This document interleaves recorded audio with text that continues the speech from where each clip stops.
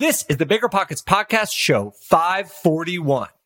Despite all of these headlines and news about real estate you see out there, you're going to be able to leverage all the work I do every day. And we're going to look at just the top 3 trends and headlines that you need to pay attention to be an informed investor and achieve your financial goals.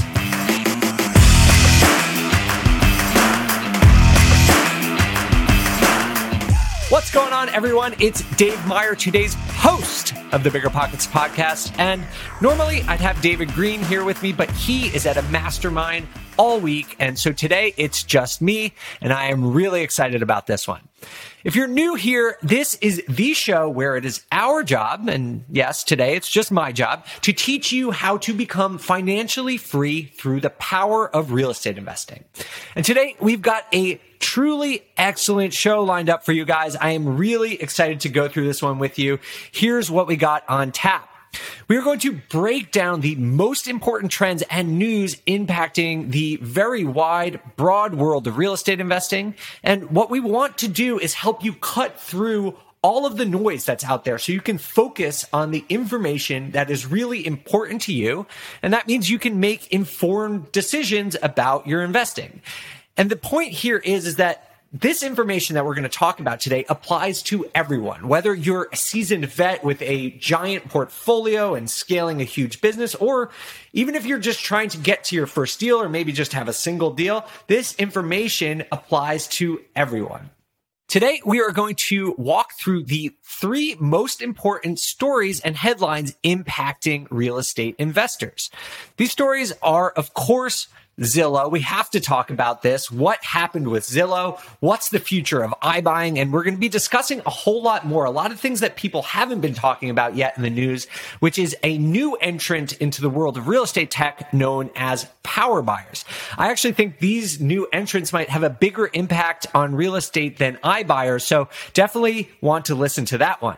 We're also going to be talking about how interest rates and inflation are impacting the housing market. And yeah, those are 2 different stories, but I'm going to lump them together and that will make sense a little bit later. But this has huge implications for prices in the housing market, so really important to anyone who has a portfolio. And lastly, we're going to talk about how rent is growing faster than at any time on record. And this obviously has huge implications for anyone who is already investing or anyone who wants to get into this market. So guys, you are going to want to stick around for this one. It is super important information. It's going to be fun. It is going to be informative.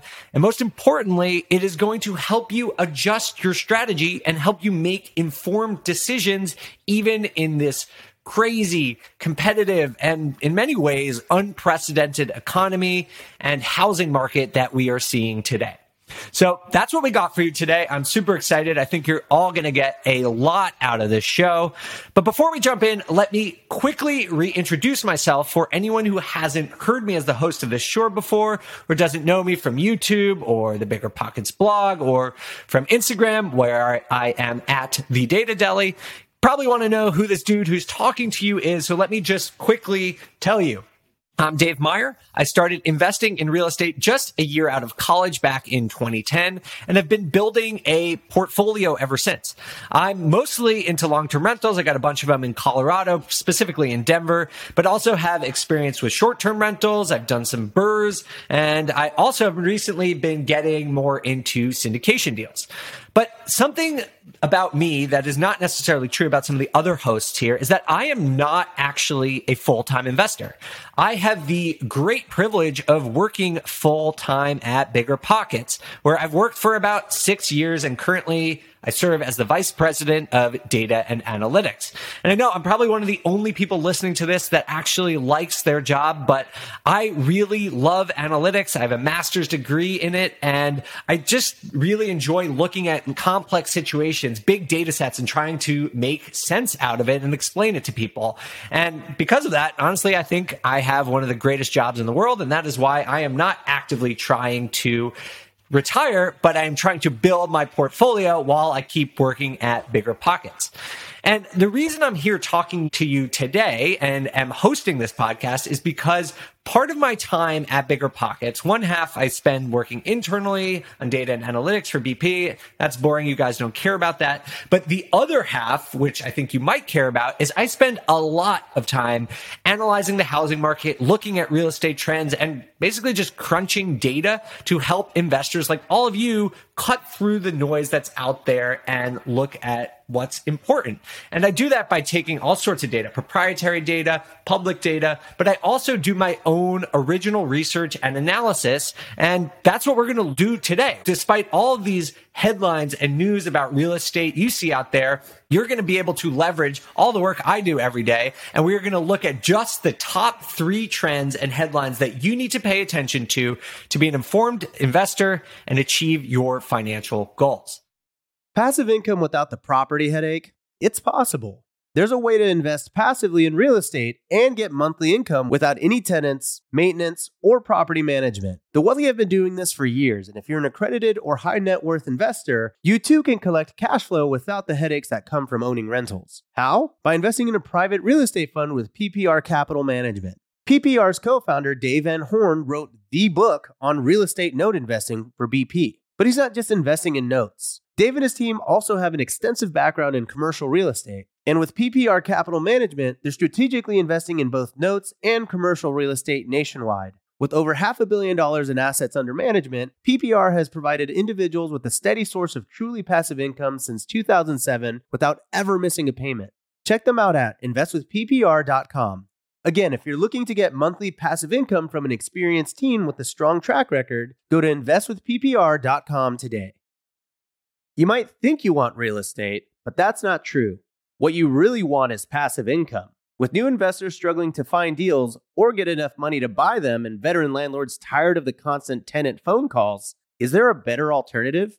Actually, there is. Short notes from Connect Invest. Connect Invest is an online investing platform that allows you to easily participate in passive real estate investing, and all you need is $500 to start. Short Notes collectively funds a diversified portfolio of commercial and residential real estate projects across acquisition, construction, and development phases. You'll earn a fixed monthly income without the hassle of owning or managing real estate. Head to connectinvest.com/BP to create your account. Fund your digital wallet with at least $500. Select from 6, 12, and 24-month short notes with annualized return rates up to 9%. Then sit back and let your monthly returns roll in. Join today by visiting connectinvest.com/BP. Connectinvest.com/BP. Real estate investing is great, but for some, the tenant phone calls and clogged toilets aren't all that attractive. So how do you invest in real estate without getting your hands dirty? Invest for truly passive income with Pine Financial Group. Pine's mortgage fund offers a targeted 8% preferred return and an attractive profit split with 70% of net profits going to the investors. You'll earn passive income by participating in lending to house flippers. And it's secure because senior lien holders, that's you, are first in line to get paid. Their rigorous underwriting process and the backing of a physical asset mitigate downside risk. Plus, by investing with Pine Financial Group, you contribute to the revitalization of communities by directing your funds from Wall Street to Main Street and supporting local economies. The investment is reserved for accredited investors. Take control of your investments and secure more passive income today. Visit pinefinancialgroup.com/biggerpockets to learn more about the fund. That's pinefinancialgroup.com/biggerpockets. And with that, let's do this thing. First, guys, we have to talk about the Zillow situation and what this means for investors. And I know this has been all over the news recently, but that's because it's an important story for the general public. But as real estate investors, it's even more important. So we're going to talk about iBuyers. We're also going to talk about something new called power buyers, which I actually think might even be more impactful to the housing market over the long run. So let's jump into it. If you haven't heard yet, Zillow, they recently shut down their iBuying platform known as Zillow Offers. And they had lost something like $500 million in Q3. So it's not really a surprise that they shut it down, but it is a crazy story to hear one of these giant corporations like Zillow exit something they were so bullish on just recently. If you're not familiar with iBuying, it stands for instant buying. And basically what Zillow and some of its competitors like OfferPad and Opendoor try and do is reduce the amount of friction in selling your home. If you're trying to sell your home, typically you find an agent, you put it on the MLS, people come trouncing through your house and you get multiple bids and there's a bidding war, and this can be kind of stressful for people. So what iBuyers do is they're like, hey, just forget about any of that. We have an algorithm. We think we know what your house is worth, and here is what we are going to offer you. For a lot of sellers, that is a really good value proposition, and they actually wind up selling for that. And this business model for Zillow and these competitors, it's not just based on appreciation. And yes, they do want that, because when they buy the houses, they do some modest renovation and try and force some appreciation. They also would love to time the market well and sell at a higher price just based off market appreciation. But they're also making money on fees. Like they sell you their title and their escrow, and they also want to help you get a mortgage on your next purchase. So they're making money in a bunch of different ways. But the problem is Zillow faced a few challenges. And the first is their inability to predict housing prices. And I actually have a bit of training in machine learning and writing algorithms. And this doesn't really come as a huge surprise to me, because the quality of an algorithm of prediction really depends on what data you put into it. And yes, Zillow they have tons of data. Like they know how many beds and baths and square footage of every single house. But what they can't quantify, at least yet, is the layout of a house, for example. What is the curb appeal? Are the bedrooms arranged in a way that actually makes sense and is functional and comfortable for a tenant to live in? And they also can't forecast or quantify the change in buyer sentiment. Right now we're in this weird period of time when buyers are wanting different things. People used to want to live in big cities. Now people are moving increasingly to suburbs, and they want more space and they want a bigger yard. And it's really, really hard for a machine learning algorithm to keep up with those rapid shifts in buyer sentiment and buyer preferences. And I think that's a big reason why they were having such a hard time predicting prices. And I'm not super surprised by this, and I don't think any real estate investors or real estate agents are really surprised by this, because they have been complaining and frustrated with Zestimates for years. And, I actually was curious to see if all of this talk about how wrong Zestimates are is true. And Zillow actually publishes information about this. And their margin for error for houses that are on the market is 2%. And 2% margin error, pretty good. But that's kind of cheating, right? Because once it's put on the market, you know kind of what it's going to sell for.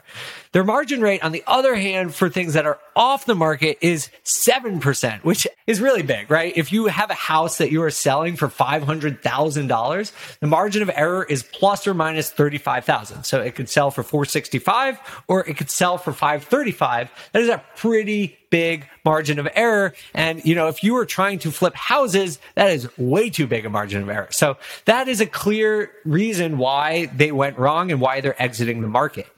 The other reason they cited for leaving is because of material and labor shortages. And I mean, come on, anyone who is a house flipper or running a renovation or just even trying to maintain your own rental properties right now knows that it is super hard to get materials. There are all sorts of supply chain issues, and there are labor issues, right? It's super hard to find a good contractor. You can't even find appliances, right? A friend of mine was looking for a fridge for a rental and said it was going to take 4.5 months to get a fridge. So these things, Zillow, sure, they probably have more purchasing power and can cut the lines in some examples, but it's a really hard situation to navigate for individual investors. And I imagine it's even harder at scale. So these are the problems. They're mostly operational, and it is why Zillow is exiting the iBuying market. Now, I want to just take a really quick moment and saying they are not exiting the market because they think the market is going to crash. And sure, they might have some internal thinkings about that, but I've got this question a lot. People are like, oh, Zillow is exiting because they think the market's going to crash. But that is not going to happen. If you look at the housing market data, as I do literally every single day, the housing market is based on strong fundamentals right now, and it is likely to grow through 2022. We'll talk a little bit more later in the show what's likely to happen after 2022, but Zillow, trust me, is not exiting the market because of prices going down in the future. They're exiting because they had operational challenges that a lot of their competitors, frankly, aren't seeing. So that's it. Zillow is out of the game. But there are still others in there. Opendoor and OfferPad are two of the big ones. Redfin also does this, but Opendoor is now going to be the biggest player in the field.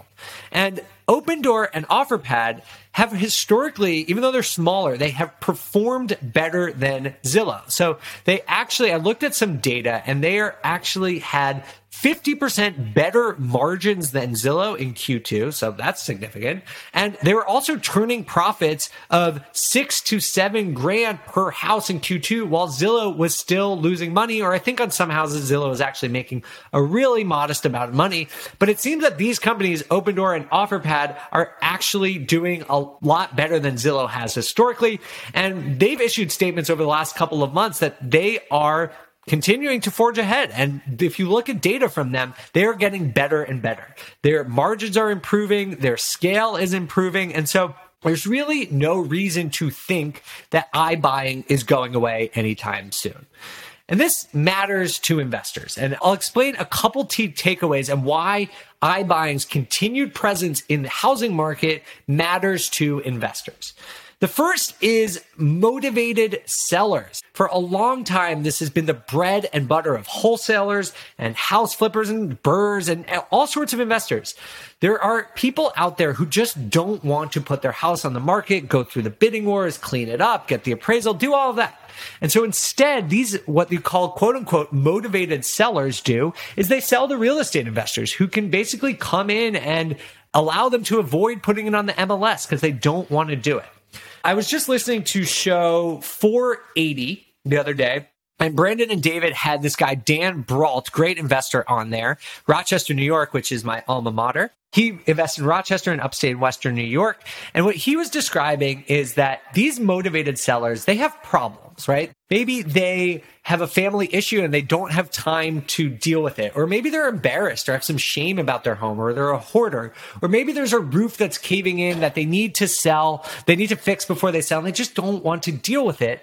Dan and other investors like him who look for off-market deals, their goal is to solve these people's problems. And Dan estimates it's about 5% of the market comes out to be motivated sellers. It's not for everyone, but a lot of these people wind up working with real estate investors because it's a symbiotic relationship. These motivated sellers can't or won't put it on the MLS, and the real estate investors get a better deal because of it. Now, this is all sort of at risk with iBuying, because rather than someone who doesn't want to put their house on the market going to an investor or working with someone like Dan, they could just go on Zillow, enter a few buttons, and bing, bang, boom, you got a instant cash offer. And you have a huge company like Zillow, which has huge amounts of cash to offer you, a reputable company coming in and saying they're going to buy their house from you. They're probably going to keep their word. And that's going to be really important to you as a motivated seller. So it does allow for more competition for these type of buyers. So I just want to stress that right now, iBuyers, while Zillow is in the game, maxed out at about 1% of home purchases per year. So it's really a small part of the housing market right now. And with Zillow exiting the market, it's likely to go down because they were by far the biggest. But I do think this is going to grow, but slowly over time. And I don't want people to be depressed or worried about this, because there are still things that you can do as a real estate investor to outcompete these other iBuyers. And I really like this show with Dan because what he was talking about was solving a problem. And a big company that uses an algorithm to predict housing prices and just make these generic offers, yeah, they could solve some people's problems. But by building a personal relationship with a motivated seller and understanding what is important to them, what their timeframes are, and being flexible and being creative are still things that these iBuyers, they're never going to be able to do. And iBuyers also, I know this, I write algorithms, I know how to do this. They are never going to be able to know your market as well as you do. They just can't. They're looking at the whole country right now. You know your market with intimate detail. You also care much more about every individual deal you do because you do a couple of deals a year, right? And so you're going to do everything in your power to make these deals work and figure out a creative, good solution for these things. Where iBuyers, they're basically just trying to snatch stuff up. If they're off by 10 or 20% in any market, if they buy in the wrong neighborhood, they'll lose money on a house and they don't really care, because as long as overall they're doing better and they're averaging a positive return. Whereas for you, you can do better on any individual deal. You can be more creative and you can outcompete these iBuyers. So don't worry about it. It is something to keep an eye on. The last thing I want to say about iBuyers is also that they're not in all markets. They are mostly operating in these big appreciation markets like Phoenix or Atlanta, Charlotte. And, if you're not in one of those big markets, you don't really need to worry about iBuyers at all. If you are in one of those markets, I would tread cautiously and see how much they are buying. Because I said it's only 1% of the market nationally, but if you see in markets like Phoenix or Atlanta, they're actually purchasing more than 5% of all of the homes right now.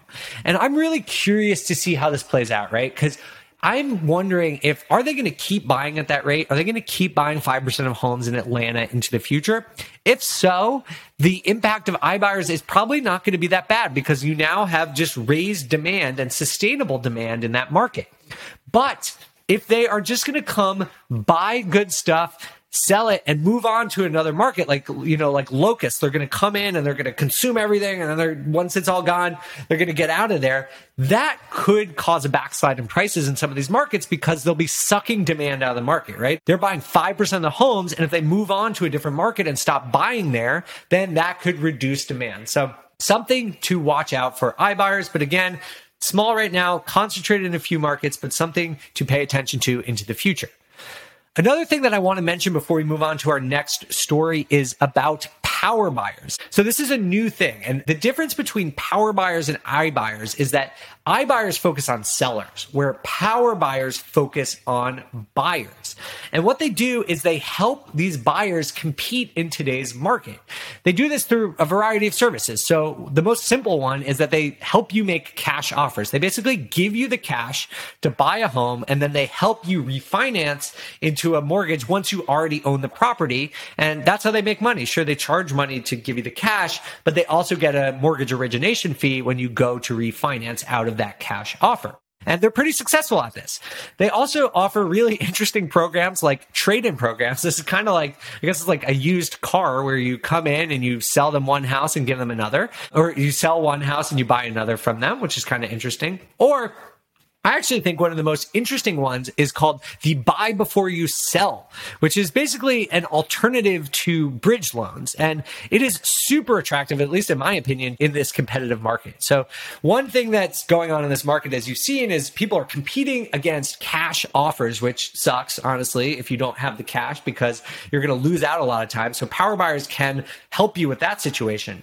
The other thing that we keep hearing about is that inventory, the number of homes for sale, is artificially low right now, because people who would be selling their homes are afraid to do so because they don't know where they're going to live. What happens if you sell your house and you go to buy one and you keep losing in these bidding wars? That's scary for some people. So power buyers are offering a solution to this problem. Basically, they will help you buy a house, probably for cash, before you sell your old house. And so you buy something, maybe you move, you get into your new house, and then the power buyer will help you sell your own house. And the kicker is, if they cannot sell your house in 180 days, they'll buy it from you. So this is a really attractive offer, and honestly could be beneficial to the housing market because we could get some more inventory onto the market. Now, there are a couple big players. Some of them I'll just name off are Knock, Orchard, and Homeward. And these are obviously smaller players than Zillow and Redfin and OfferPad, but they're getting bigger. And I think it's because they are offering a really needed service in the housing market right now. So my takeaways for the introduction of power buyers are, first and foremost, it could give homeowners and new investors power to buy in this market. If you are an investor and you're constantly getting outbid by cash offers, consider using a power buyer. They might be able to help you get into the market right now. And we'll talk about this later, but it could be a good time to invest because mortgage rates are so low, inflation is looming. We'll get into all of that, but if you agree with me that investing right now is a good long-term investment, maybe consider using a power buyer. The other thing is that if you are a cash buyer right now, you're about to get a lot more competition. So if you're someone on the flip side of that coin and you have cash and you're making cash offers and beating everyone out in today's market, you're about to get more competition from power buyers and for the rest of us who don't have all of that cash, but something obviously to consider if you're a big time real estate investor. The other thing that I think could be good is that this could help sustain demand in a competitive market. So again, with this inventory thing, I think right now demand is up and inventory is crawling back, but we're still in this weird time. And with competition so high, a lot of people might just opt out. Like, I don't want to it's too emotional to deal with the pricing wars and these huge houses and losing things and waiving inspection rights. Like, it's crazy right now.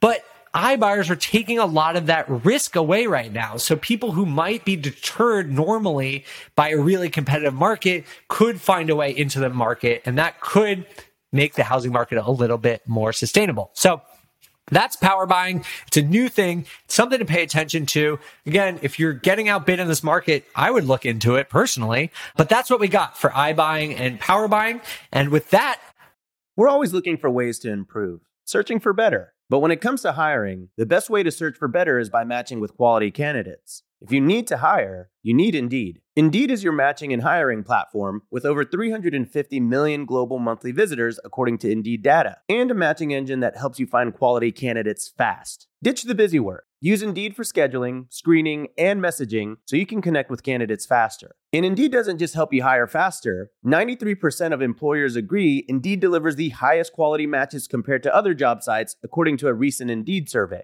Leveraging over 140 million qualifications and preferences every day, Indeed's matching engine is constantly learning from your preferences, so the more you use Indeed, the better it gets. Join more than 3.5 million businesses worldwide that use Indeed to hire great talent fast. And listeners of the show will get a $75 sponsored job credit to get your jobs more visibility at Indeed.com/biggerpockets. Just go to Indeed.com/biggerpockets right now and support our show by saying you heard about Indeed on this podcast. Terms and conditions apply. Indeed.com/biggerpockets. Need to hire? You need Indeed. Whether you need to buy or sell, or you're just obsessed with looking at homes for sale, Redfin's got you covered. Redfin updates their listings every 2 minutes to help you see new homes first. And they give you personalized recommendations based on the homes you like, so you can find a home that's just right for you, whether that's a cabin, a craftsman, or a castle. With the top-rated Redfin app, you can favorite homes, share listings with others, and schedule tours even on the same day, with a local Redfin agent who can help guide you through the whole home buying process. And if you're looking to sell, Redfin agents have the experience to help you get the best price possible for your home. That's because they sell twice as many homes as other agents. With a listing fee as low as 1%, Redfin's fees are half of what others often charge, which means you'll have more money to put towards what matters most to you, like your next home. In fact, last year, Redfin saved home sellers $127 million. No matter where you are in your real estate journey, Redfin can help. Download the Redfin app to get started today.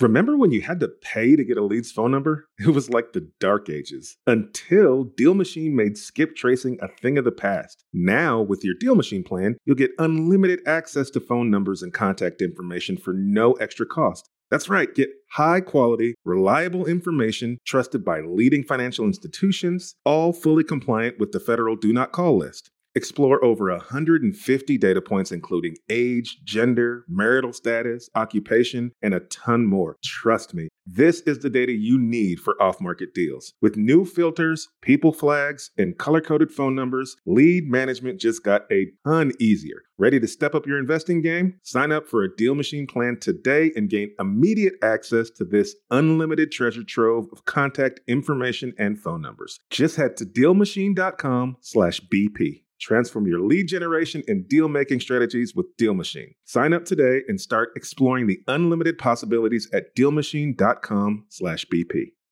This show is sponsored by Airbnb. Did you know that a long time ago, before I ever started my real estate business, I turned one of my first primary residences into an Airbnb, and that's the extra income that I needed from Airbnb that gave me the confidence to go out and work for myself and eventually quit my 9-to-5 job. And now I have dozens of Airbnbs all over the country. I've even partnered up with the old David Green on a recent property in Scottsdale to take our portfolio to the next level. And of course, we host it on Airbnb. But you don't need to be a full-time real estate investor to start on Airbnb. As a matter of fact, I was self-managing 10 properties while working my 9-to-5 job, so I know anybody can do it. Think about it this way. You're looking for extra income and going on a vacation. Wouldn't it be great to rent out your space and let your property pay for itself while you're gone? I did this one time. I pitched my wife and my roommate, because we were house hacking, on the idea of renting out our home, and it paid for all of our expenses on a trip to Mexico City. So go and give it a try. It might just change your life, just like it did mine. And I really do mean that. Your home might be worth more than you think. Find out how much at airbnb.com/host. We are going to move into our second story. And really, this is actually kind of two stories, and I'm going to lump them into one: interest rates and inflation. And I am lumping them together because they really play off each other, right? Particularly right now. But we're going to start with interest rates. So interest rates, they play a huge role in the economy, basically everything from bonds to the stock market to crypto, everything. And that doesn't exclude housing. And rates right now are low. And when rates are low, other asset classes tend to increase. So rates are low, which means a lot of money is flowing through the economy. There's an increased monetary supply. And with increased monetary supply, asset prices tend to go up. So housing prices go up. The stock market is going up. Crypto prices are going up. It's not a coincidence that all these three things are at all-time high when we have low interest rate and really high monetary supply. But the thing is, interest rates are going to go up. And there's two reasons for this. Interest rates, are largely controlled by the Federal Reserve, and they've stated that they are going to raise interest rates towards the second half or towards the end of 2022. And they're going to do this because they only lowered rates as economic stimulus. And as the economy grows and expands, they tend to raise rates to keep the economy from overheating. And so we are seeing that. And they also raise rates to fight inflation, which we're also seeing. So we should expect the Fed to raise rates. The other thing that at least mortgage rates are based on are yields on 10-year treasuries, which is a type of bond issued by the U.S. government.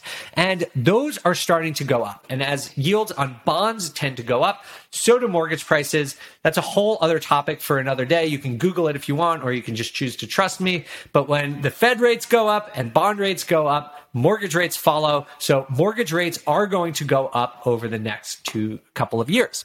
And this is important for two reasons. The first is that interest rates, or mortgage rates specifically, impact housing prices. So let me walk you through an example. When rates drop, it increases affordability. When rates are low, it is cheaper to get a mortgage, which means people have more money in their pocket to spend. And sometimes, very often, what they spend that on is on a more expensive house. So these low rates actually increase demand. People are like, oh, this is the cheapest I could ever get a mortgage. And so I am going to get into the housing market because it's cheaper than it was before. And all of a sudden, I can afford the house I really want. So if you know anything about supply and demand, as that demand increased due to increased affordability, then houses start to go up. Prices go up when demand goes up. So that is what's been going on. And to further explain this, let me walk you through an example of an analysis I did the other day. So basically, I looked at what it would cost to purchase a home, a $375,000 property at 5% interest rate. So that's what it was like 10 years ago when I started, but you're not getting a 5% rate, but just bear with me. So at 5%, that $375,000 property would cost you about $1,610 per month. But if I drop the rate to 3% on the same purchase, my mortgage per month goes to $1,264. So you're saving over $350, or about $350 per month, because rates drop from 5% to 3%. So if you think a drop in interest rates isn't significant, think about that. Of course, 5% to 3% is a significant drop. But every time interest rates go lower, your mortgage or any new mortgage is going to get less expensive. So that's great for anyone who refinanced over the last couple of years. But it also, when prices drop, makes it more affordable for people to buy more expensive houses. So We're at 3% rates. Again, that $375K property would cost $1,264. But let's just say, hypothetically, I could afford that first purchase. I could afford $1,610 for my mortgage, and I want to find a home that maxes out my budget. Now, at 3% interest rates, I can buy a $475,000 property, and my mortgage would be $1,604. So let me just explain that again. My mortgage monthly rate on a $475,000 purchase with a 3% interest rate would be less than if I bought a $375,000 home at a 5% interest rate. So hopefully you can see why this explains why prices have gone up so much in the last couple of years, because people can pay the same amount monthly on a $475,000 home that they could for a $375,000 home a couple of years ago. And I know, yes, you do have to come up with more for your down payment, but on a monthly run rate, you could actually pay less to buy a house that is $100,000 more. So I just really want people to understand that interest rates play a huge role in housing prices. So that was the one reason that rising rates matter. Yeah, obviously, this is hugely important. The second thing is that anticipation of rates rising, which is what's going on right now, could create a temporary and unsustainable surge in demand. So normally, the housing market is extremely seasonal. That means that prices tend to peak over the summer, and then they come down in the winter in Q3, Q4, Q1, blah, blah, blah. That's not happening right now. Home sales, which typically taper off because of lower demand, are actually staying flat, or as of last week, they actually went up in November, which basically never really happens. And I think what's going on here is that people see the Fed signaling that they were going to raise rates, and bond yields were climbing a little bit. And they are like, man, I want to lock in a really cheap mortgage before rates start to go up. I don't care if it's winter. I'm willing to move in the winter. I'm willing to purchase in the winter. And so I think this is a trend that we're going to see. I don't know if it's a trend. I think it's something that we're going to see in the winter of 2021 into 2022 that we've never really seen before. And so my takeaways for this are, first and foremost, if you haven't locked in a refi yet, go and do that right now. I mean, lock in these rates if you're holding on to a property. It's a no-brainer. As low as they've ever been, it's the cheapest debt you're ever going to get. This is also true, second takeaway, this is also true for a new purchase. If you are investing for the long run, which you should be, if you're a real estate investor, the trick is to invest for the long run. And if you are investing for the long run, you want to lock in cheap debt right now. Get that mortgage at 3.1% if you can, and lock it in for 30 years. And, no matter what happens in the housing market 3-5 years from now, maybe we'll see prices slide back at some point. Of course we will. Who knows when that will be? But if you're investing for 20 years, housing prices will be higher than they are today, and probably by a lot. And you're going to still be paying 3% interest 20 or 30 years from now, which is unbelievable. It is historically low interest rates. You want to take advantage of that. The big question here is, based on all of this, is what happens when interest rates start to rise, as they are probably going to do a little more aggressively in the second half of 2022. And to me, it really all comes down to how quickly rates rise. So ideally, the Fed will try to raise interest rates as slowly as it can. They want to keep the economy from overheating, but they also don't want to cause any shocks to the system.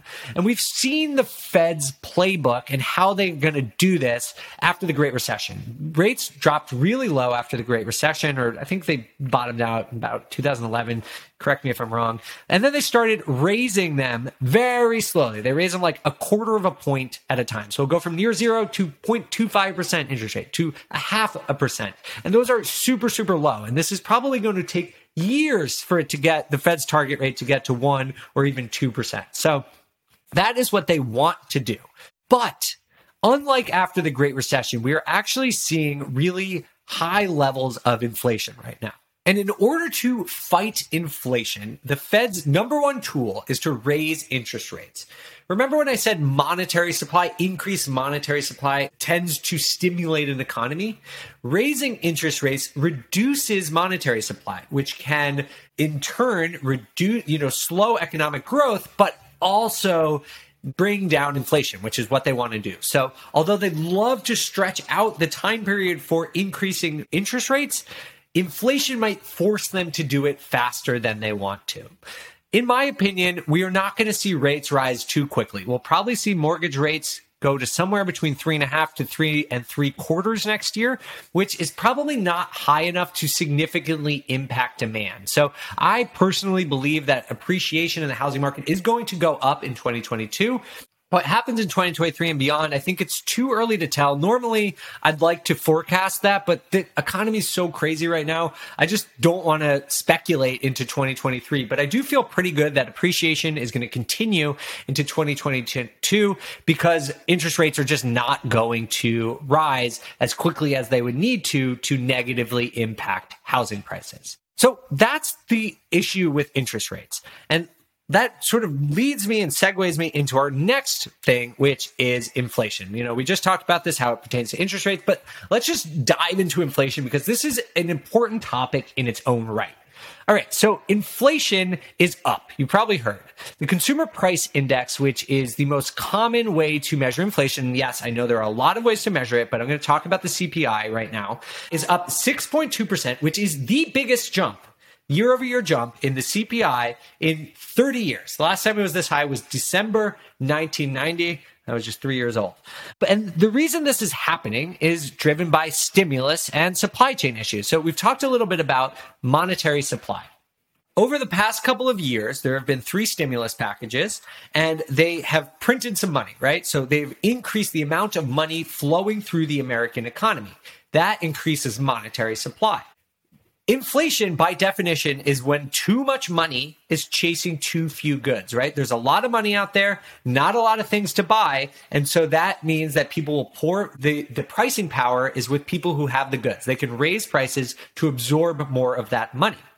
Right now, inflation is going really, really strong because not only are we seeing an increase in monetary supply due to more money from stimulus, but supply chain issues means we have even less goods than we normally would have.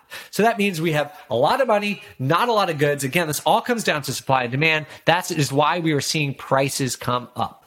And the CPI, I should mention, does not include asset prices. So we're not talking about crypto or the stock market or even houses right now. Asset prices are not included in the CPI. CPI only measures the cost of goods and services like food, or one of the main things that's pushing up the CPI right now is gas prices and used cars, for example. Everyone knows those are going through the roof. Now, I'm not going to talk about asset prices just yet. We'll get to that in just a second. But I want to first mention that the target for the CPI is 2%. The Fed actually wants there to be a little bit of inflation, and we're actually at 6%. And now, this is probably confusing because no one likes inflation. It basically means that you are losing money. Your spending power is going down. For example, you had $100,000 in your bank account last October.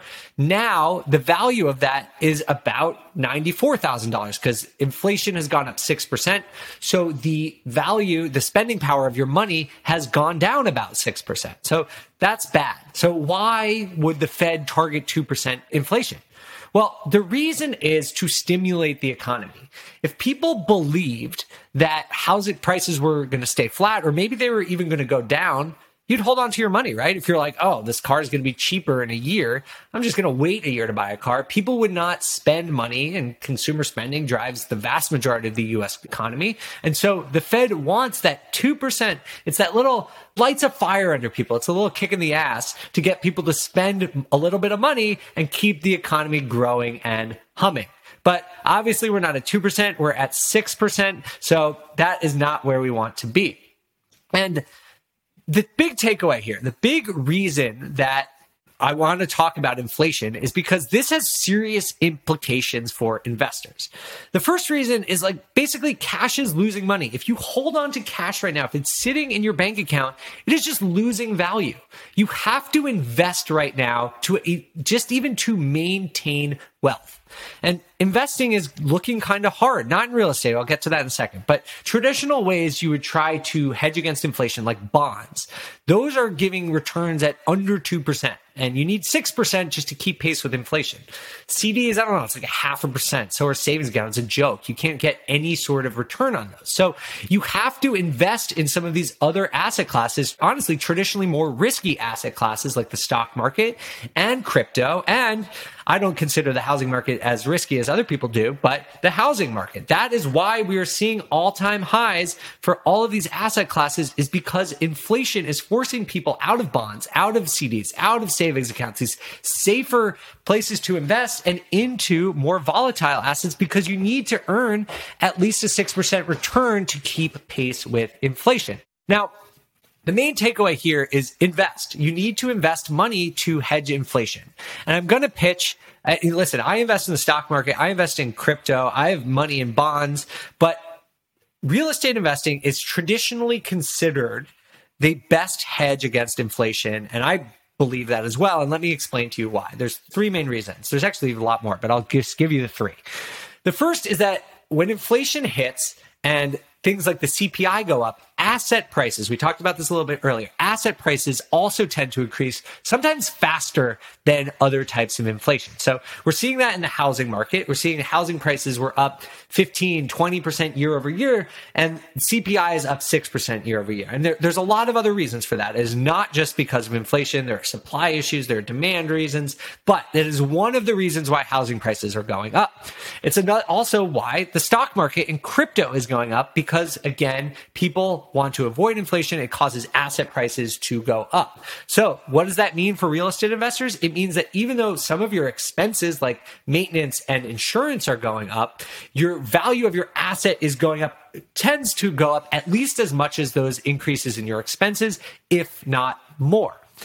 The second reason real estate helps hedge inflation is because rents go up, right? So even though things are going up and things are getting more expensive, you can adjust your rent based on the market. You know, this is the last story we're going to talk about. Rent growth is going crazy right now. Not a surprise, because we're seeing inflation.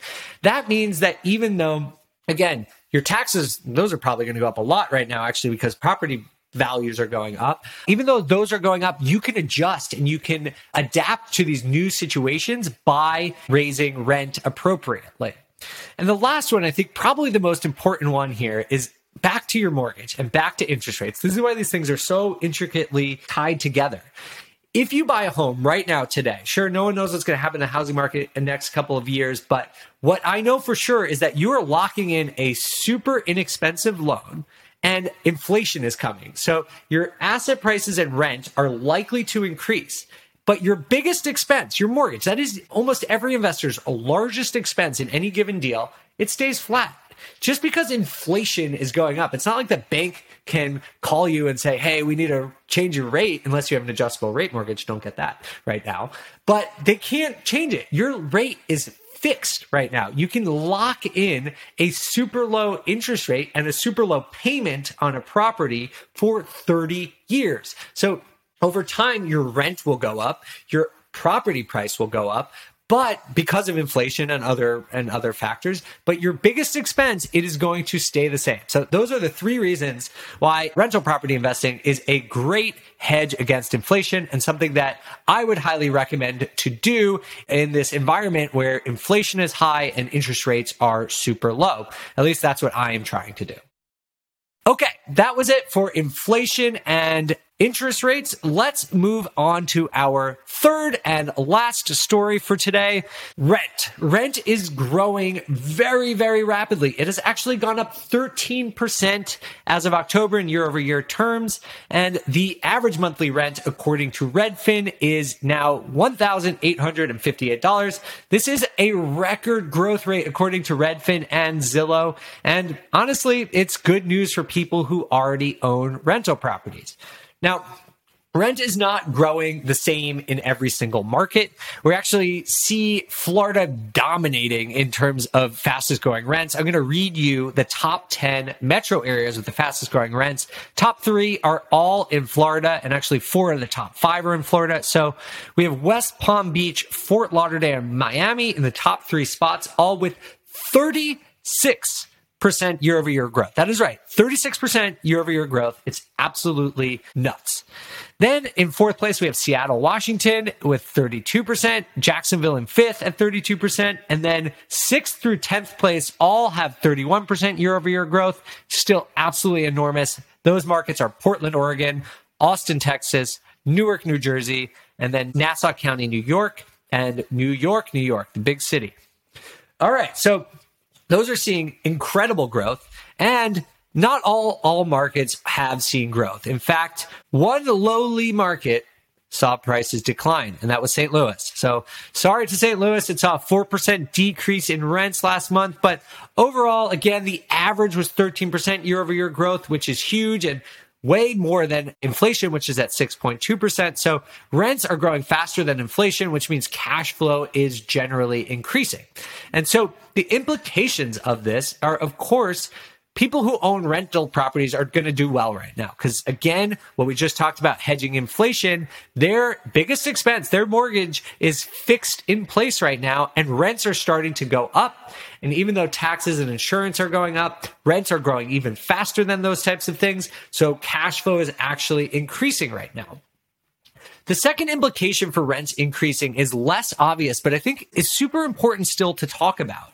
And that is that cash flow is likely to go up. And so I know right now, cash flow is super hard to find. I'm having the same problem. In big markets, prices of homes have gone up so much that it is hard to even find a property that breaks even. But if rents keep growing at the pace they have, and they might, it's not for sure, I'm not really sure, but I think they will at least grow into next year, cash flow is going to get better. For the same reason that I just listed about hedging inflation. It's because your expenses grow slower than rent growth. So if you can find a market, even if your deal doesn't cash flow great right now, but you think rent is going to go up into the future, that could be a great market for you if you don't need cash flow today. And let me just explain that. So like me, you might be like me. I don't need cash flow right now because I have a job that I love and I don't intend to retire for 10 years or whatever, right? And so I don't need cash flow right now, but I will need cash flow in 10 years. So right now, I would be willing to accept a deal that has, let's say, 2 to 3% cash on cash return. Again, I'm not going to lose money. I want something that at a minimum breaks even. But if I can generate that and I am in a market where I think demand is going to go up and rents are going to increase, somewhere like Denver where I primarily invest, I think that cash flow, even on something that's not cash flowing great right now, when it comes time for me to retire and when I need that cash flow, I think it's going to be really great. If you are trying to retire now or you want to be financially independent right now, I would offer different advice. I would look for a market where cash flow is already good, even if it's not going to grow as fast into the future. But again, if you are in it for the long run and you don't need cash flow right now, I would value cash flow growth maybe even more than current cash flow. But that's just me, something to consider about given these recent trends. Okay, those are the major stories for December 2021. I hope you all enjoyed that. That was a lot of talking for me, but man, I love talking about this stuff. So hopefully you got something out of it. Again, let's just go through these key takeaways. Number one, although Zillow is out of the iBuying market, it is not because the market is going to crash. It's because it's really hard to flip houses right now.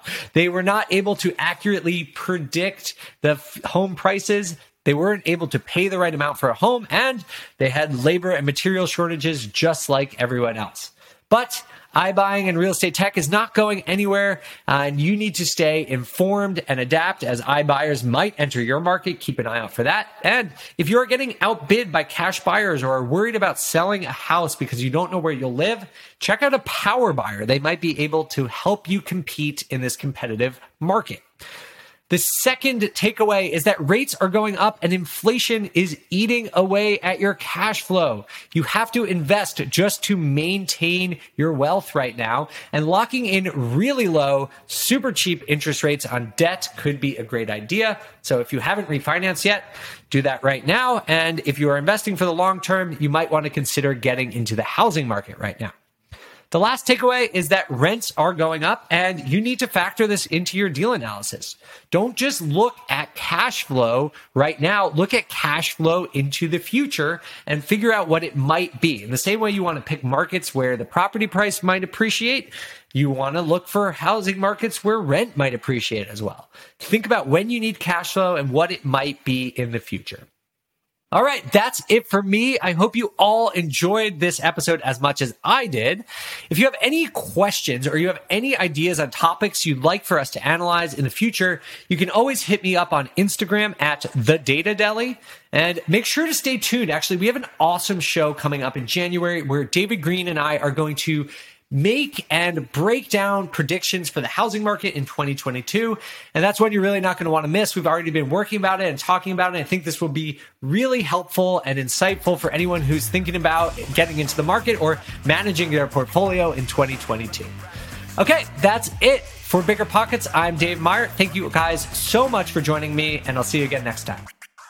There's a reason small multifamily investing is so popular in the Bigger Pockets community. With just a 3.5% down payment, you can own up to 4 different units. Think about it. If you house hack and live in one of the units, you still have 3 different groups of tenants helping you pay down your mortgage every month, 4 kitchens and bathrooms you could renovate to increase your property value, 4 different Airbnbs, medium-term rentals, or other rental strategies that you can try in one property, all in just one transaction. Of course, the question is, where do you find a small multifamily property that you can actually afford? Which market and which deals are best for you? Once you close, how do you manage it, optimize it, keep scaling, and living your life without being tied down to 4 leaky toilets or 4 fussy tenants? All great questions, my friends. All to be answered in the upcoming Small Multifamily Bootcamp with Chris Lopez and Lekha Devatha. So if you're serious about growing your portfolio with this highly efficient strategy, head to biggerpockets.com/4, F-O-U-R, today and join us in the Small Multifamily Bootcamp. See you there. The content of this podcast is for informational purposes only. Past performance is not indicative of future results, and all host and participant opinions are their own. Investment in any asset, real estate included, involves risk. Use your best judgment and consult with qualified advisors before investing. Only risk capital you can afford to lose. Bigger Pockets LLC disclaims all liability for direct, indirect, consequential, or other damages arising from reliance upon information presented in this podcast.